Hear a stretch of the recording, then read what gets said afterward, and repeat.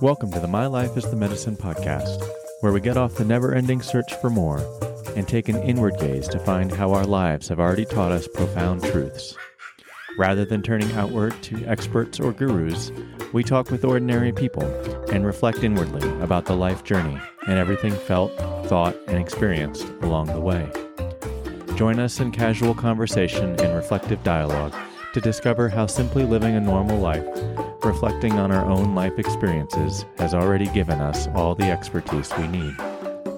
Hosted by Chuck Hancock, an ordinary human who has lived life in many roles, like psychotherapist, software engineer, school teacher, orphan, adoptee, father, brother, mentor, coach, ceremonialist, and more. Chuck is a weaver of wisdom from modern-day psychology to ancient wisdom of indigenous and European roots, creating alchemy from everyday modern American life. Hello, my friend, listener, fellow human being, co-traveler. Welcome to the last episode of My Life is the Medicine for the year. In honor of the season, I want to explore this idea about stopping. As I'm sure most of you are aware, in the United States, this time of year, December, the days are short, and for some reason, things seem to really speed up. Our calendars fill up even more. Our tasks fill up even more with things to do and buy and prepare for gatherings that we're either attending or hosting, or both. It's really counterintuitive that actually this time of year, if we really listen to the cycles of our bodies and the seasons, it's really time to stop. It's really time to do nothing, or at least a lot less. It's really time to just sit with people and enjoy some food, enjoy a nice warm fire if you're in a place where it's cool, and really do a lot less. But it seems to be really counter to the expectations of friends or families and jobs, finishing up end of the year tasks. It seems like everything really speeds up. And as I've wrestled with this in my own life, I've come up with a lot of reasons why I think sometimes it can be hard for me to slow down and stop as well. And I was really just reflecting on it on a recent trip that my partner and I took to celebrate our 20-year anniversary.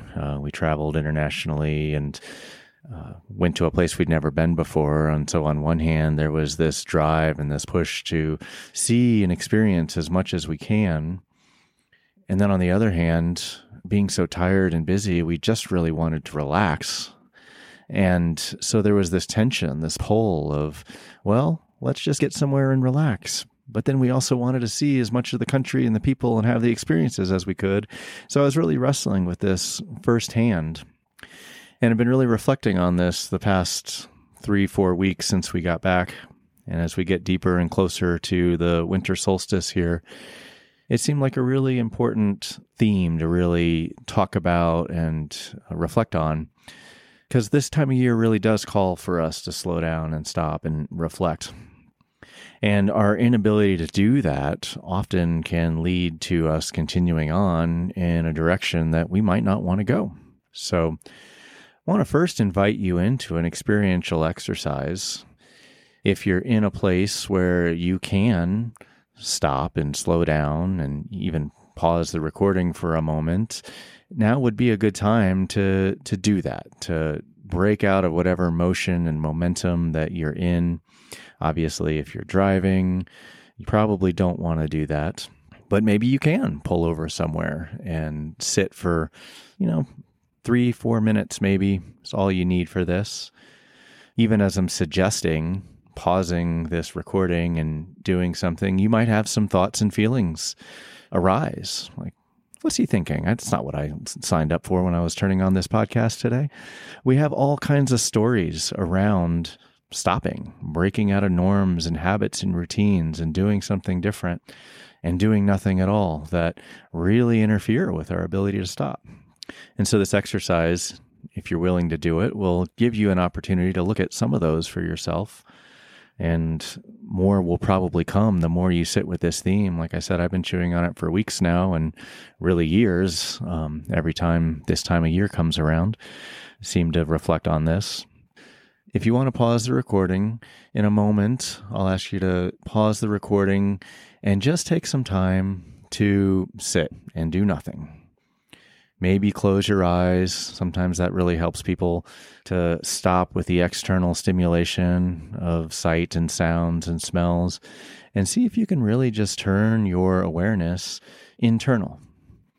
And if you've been listening to this podcast, you'll know that I'm a fan of checking in with 4 different domains, especially very intentionally, like the thought domain, the emotional domain, the somatic domain, and the relational or transpersonal, the interface between you and what's outside of you, whether that's other people or systems or the mystery or spirit or whatever it is that's outside of you.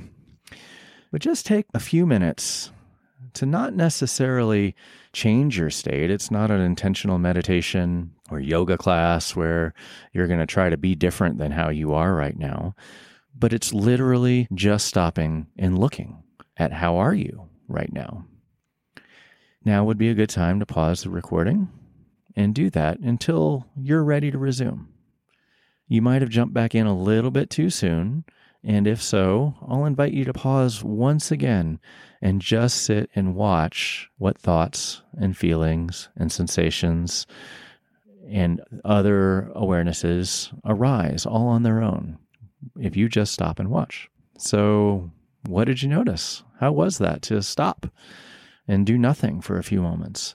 I mean, that was literally like just a few seconds. Maybe you actually were a good student and paused the recording and maybe even took a few minutes. But even then, what's a few minutes out of hours or days or weeks that winter and this dark time of the year really are calling us into?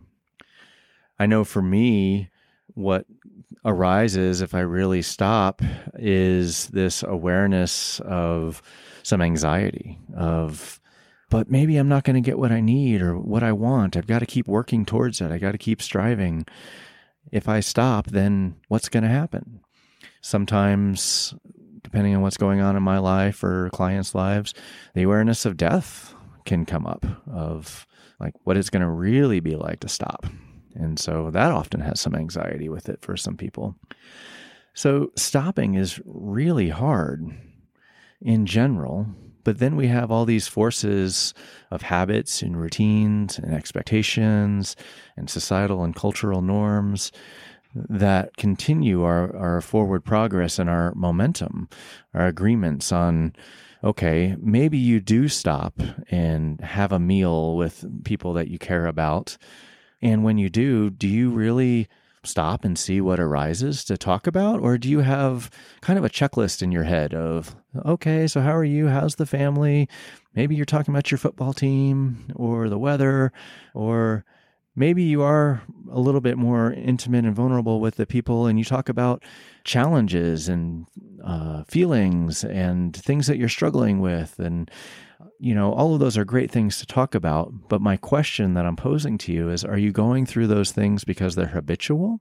Or are you going through those things because you stopped and you listened and that's what really arose for you to talk about? I run a group every week on Thursdays for folks that are really interested in learning more about themselves and their consciousness and their psyche. It's called Tending the Waters of Psyche and Soul. And the only set agenda for that group is an invocation, a settling in to bring people's awareness from those habits to the present moment, just like I did with you, and then a closing ritual. And what comes up in the meantime is really intended to be what's alive for folks. Sometimes after the initial settle-in process, it is something like a struggle with a partner or parenting or a current life event. Sometimes it's something totally random that feels important and meaningful. And by following the spontaneity and the spark that people are bringing, whether it's a enlivening, nourishing, joyful, excited spark, or a heavy, concerned, painful spark, we always find our way into something that's meaningful and healing and nourishing in our group time.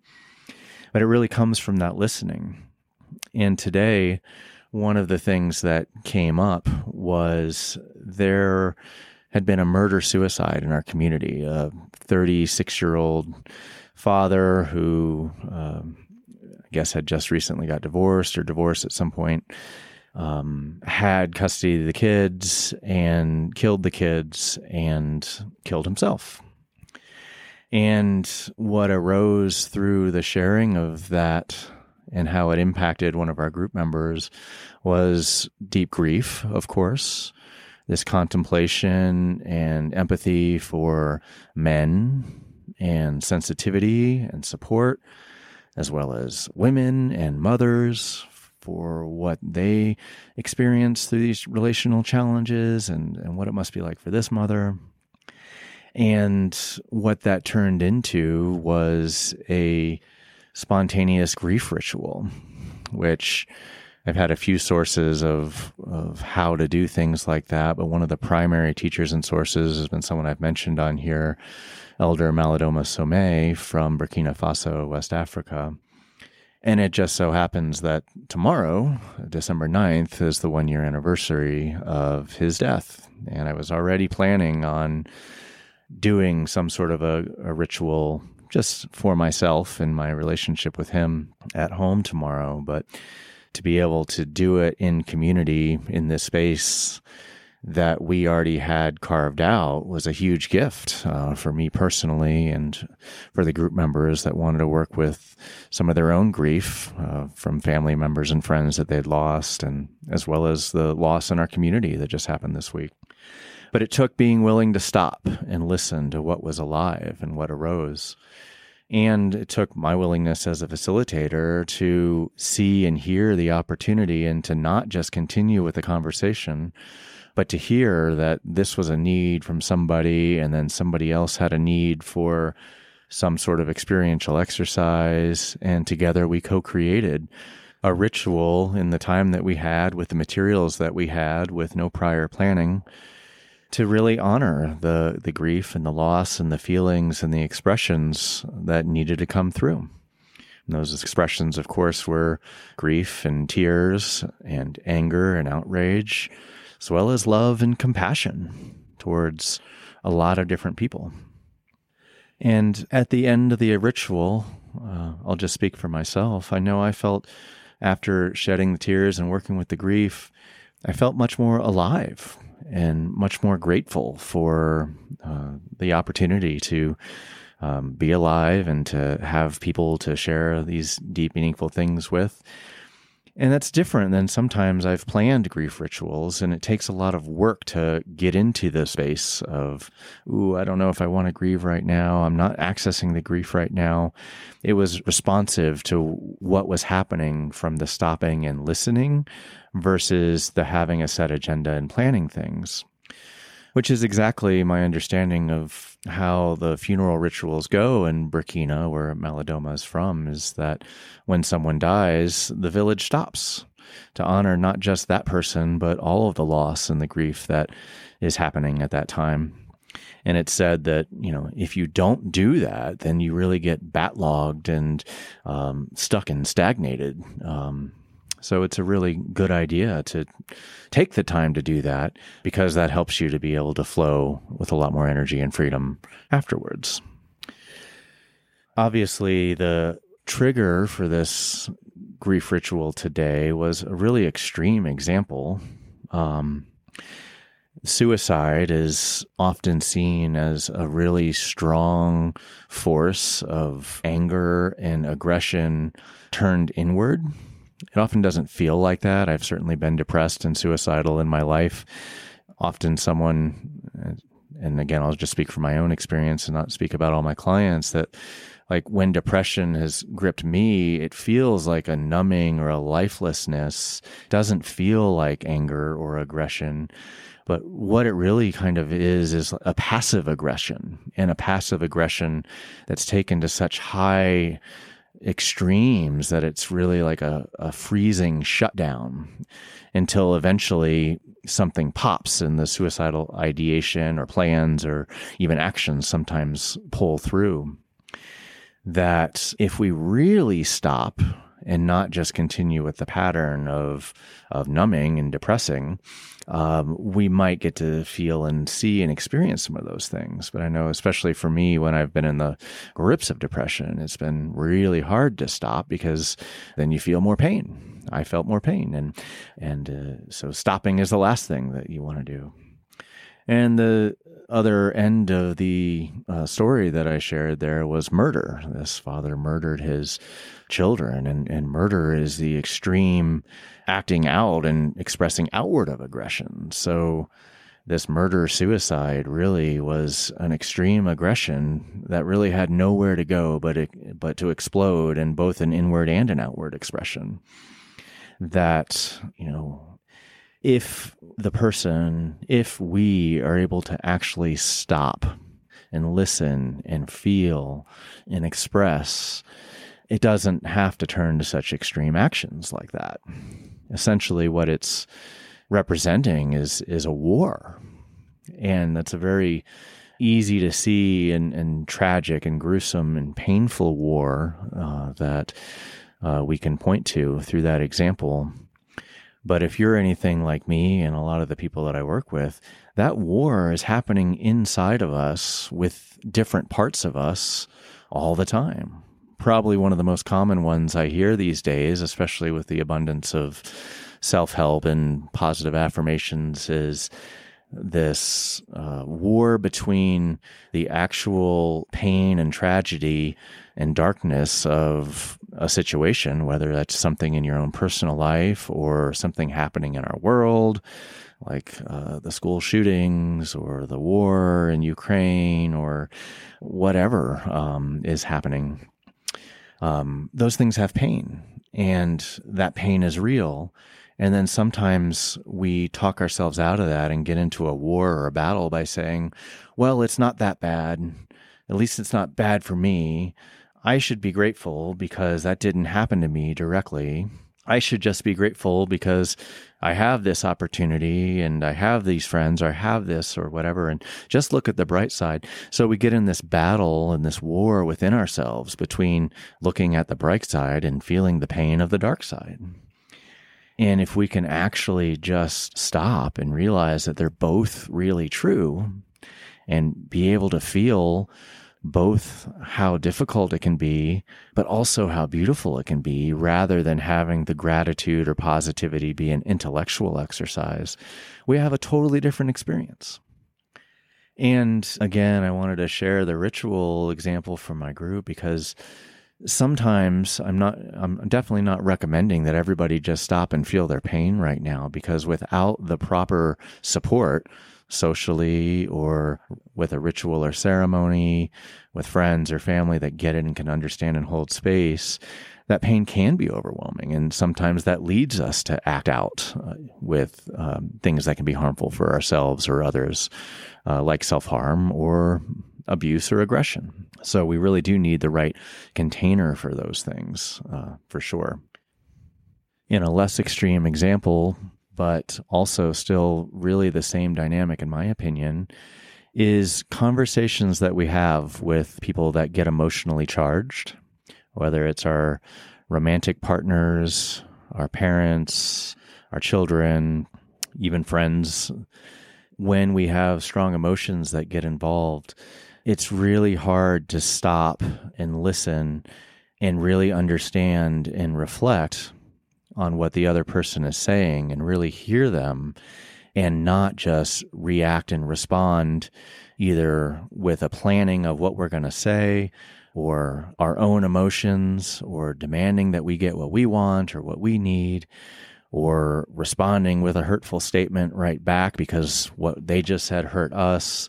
There's all kinds of reasons why we have misunderstandings and miscommunications with people. And at the most simplest, it comes down to this same thing that we've been talking about.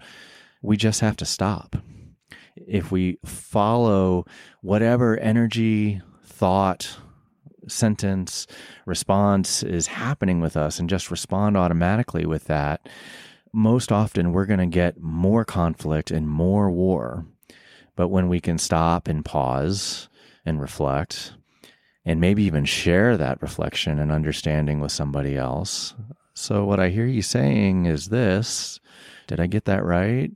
And then maybe stopping again to see, now that we know we're actually on the same page and we're actually connecting, how is that stirring a feeling or a thought in me? So then I can respond to the other person from myself and not based on an automatic pattern. We're going to have a totally different conversation. In all the couples that I counsel, like, this is the most simple thing, and it's the hardest thing. People want to get heard. They want to make sure that they're seen. They want to express themselves. And it's really hard to just stop.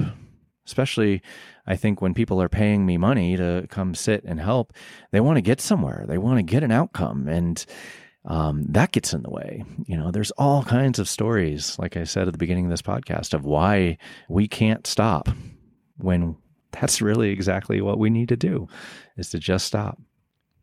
So the last thing that I want to talk about for today is tie this back together in the bigger picture for this time of year, this winter solstice, December into January, and even into February. To me, like this, especially in Colorado here, that it's how the season seems to be really inviting us to go a lot slower and do a lot less and really reflect. We have this age-old tradition in our culture of New Year's resolutions, which, they can be helpful in a way of, okay, here's some things I want to do different with my life. And they're also ripe for having that self-critic come in and have more of a battle.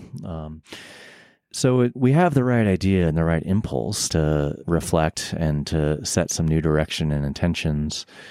But I want to encourage us to really use this theme of stopping, and stopping well, and stopping maybe for a long time, so that we don't just jump into something that is just the same old pattern, but in a different form, or the same pattern that's going to perpetuate the war. Like the war, the classic is, I'm going to drink less, but then more feelings come up, and then eventually we start drinking again. Or I'm going to eat less and exercise more.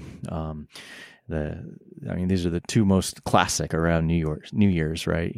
And if we actually just stop and reflect and feel into, like, well, what is driving this impulse to eat more? What is driving this impulse to drink? And feel that feeling. What is actually a healthier expression of me that isn't based on some sort of ideal or superiority or better version or more grandiose version or something that's shinier that I heard on a podcast or saw in a magazine or a television show. But what is the actual expression of me that's more healthy, more whole, more in alignment, that's emerging on its own? And when I say we have to stop and listen and wait for that, I don't necessarily mean you sit in a cave for days or weeks on end, although there is some value to a practice like that. But it's to wait, to hear the impulse of, oh, maybe it's this. And then you sit with it for a little bit, for a few days. And if that same thing arises again and again and again, okay, maybe it is it. But if something arises 1 minute and then something else arises the next minute, and then the next day something else arises, and then the next day it goes back to the other thing, and then the next day it goes back to the other thing, and the next day it's something new, what you've got is actually a lot more chaos and noise. So I encourage you to, just keep stopping until it becomes clear. Another exercise that really comes from some of the authentic movement and conscious dance or even the Quaker spiritual practice, is to just stop and wait until something moves you. Then you can be more sure that it's maybe not your ego and maybe not your conditioning and your patterns that are driving the show. And even then, you still have a conscious choice in the matter. You don't have to just act on every impulse. As we were talking about earlier, some impulses are really destructive in big ways and small ways. But to stop and wait and listen, and then have a choice in how we respond, we're going to have a totally different experience. And the more we can wait, the longer we can wait, until we're more clear, the more likely we're going to have a different outcome than responding from some sort of habitual pattern. Now, I want to circle back to what I was saying earlier about depression. Some people, if your personality or psyche is in a mode of being more stuck and frozen, what I'm saying actually isn't helpful. Probably what needs to happen is more movement and more impulse. But again, hopefully based on something that's a little bit new and something that's arising organically and authentically. So I would encourage a little bit more movement in that, but with still more conscious awareness and conscious choice around, okay, what is the impact of this going to be? Is it possibly going to be harmful for myself or someone else? I might want to just hold on to that a little bit and just feel the feeling that's driving it. Those feelings have a lot of energy in and of themselves, and that can create some more movement so you can get back to this place of being able to listen to something other than the habitual patterns as well. So sometimes you do have to move a little bit more, but it's tricky to realize, like, is your stopping truly a stopping of action and movement? Like for some of us, it really is. Or is your stopping a stopping of habitual patterns so that something else can arise, or some combination of all the above? So the last thing that I'm going to say about this for today is really harvest this time of stopping. If you have the desire to fill your schedule and you've been filling your schedule, stop. If you're somebody that habitually doesn't have a full schedule, then your stopping is to maybe reach out and do something a little bit different. And for everybody, this time of year is a great time to really look back and reflect. Reflect back on the year by going through your calendar, going back through your journals, reflecting back on the past few years, reflecting back on your life in general, but really taking some time to reflect and seeing what arises out of the reflections, rather than seeing what arises out of the drive to improve or the drive to have something different. The more we see what arises out of our reflections and what arises out of our experiences, the more we might tap into the energy and the wisdom and the life force that's in those experiences, rather than getting driven by psyche's habitual patterns, from our defenses and our protective patterns and our desires to avoid pain and suffering. And the more we'll avoid being driven by society's patterns, which often have the same motivations: feel better, don't feel bad, be better, all of those things. Really take the time to stop, reflect, and let whatever new life and new impulse come through you that's ready to grow based on the past seeds that have been planted in the past soils that have been tended to. It doesn't have to be something new and better all the time. In fact, I would suggest that the new and better story is probably a product of our societal conditioning or our desire to get out of some other past experience that we found unpleasant. So I would get really skeptical if the answer to what's next is something totally brand new and totally shiny and totally better. How do we know that's not perfectionism? So that's what I'm going to be doing. I'll be taking a break from the podcast for definitely a few weeks, maybe 2 to 3 months. We'll see when that impulse to create a new episode arises and when the next guest presents themselves that has some story and medicine to share. And I'll just trust the process. And in the meantime, be reflecting on my own life, my own experiences of this year, until it becomes really clear to me what those next steps are as well, just like I've been talking about all episode. So take good care of yourselves this winter season. Really take some time to reflect and remember, it's okay to stop. Sometimes that's absolutely the best thing to do. Until you know that it's time to go again, and where to go, and why to go, it's okay to stop.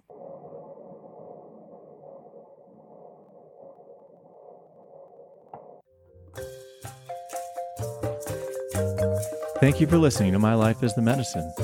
We hope our guest story this week has inspired you to look closer at your own life. Maybe you heard some of your own story and their story. Through many of these experiences are common, ordinary experiences. And maybe something about their story was unique, which also might have inspired you to think about how your life, too, is unique. Either way, we hope our story today has helped you to see that your life, too, is the medicine. If you'd like to consider diving deeper into your own story and sharing your story with others, we hope you might consider joining us on a future episode. And if not, that's okay too. We hope you'll continue listening, keep reflecting, and help you see how your life, too, is the medicine. Take good care, and we'll see you next time.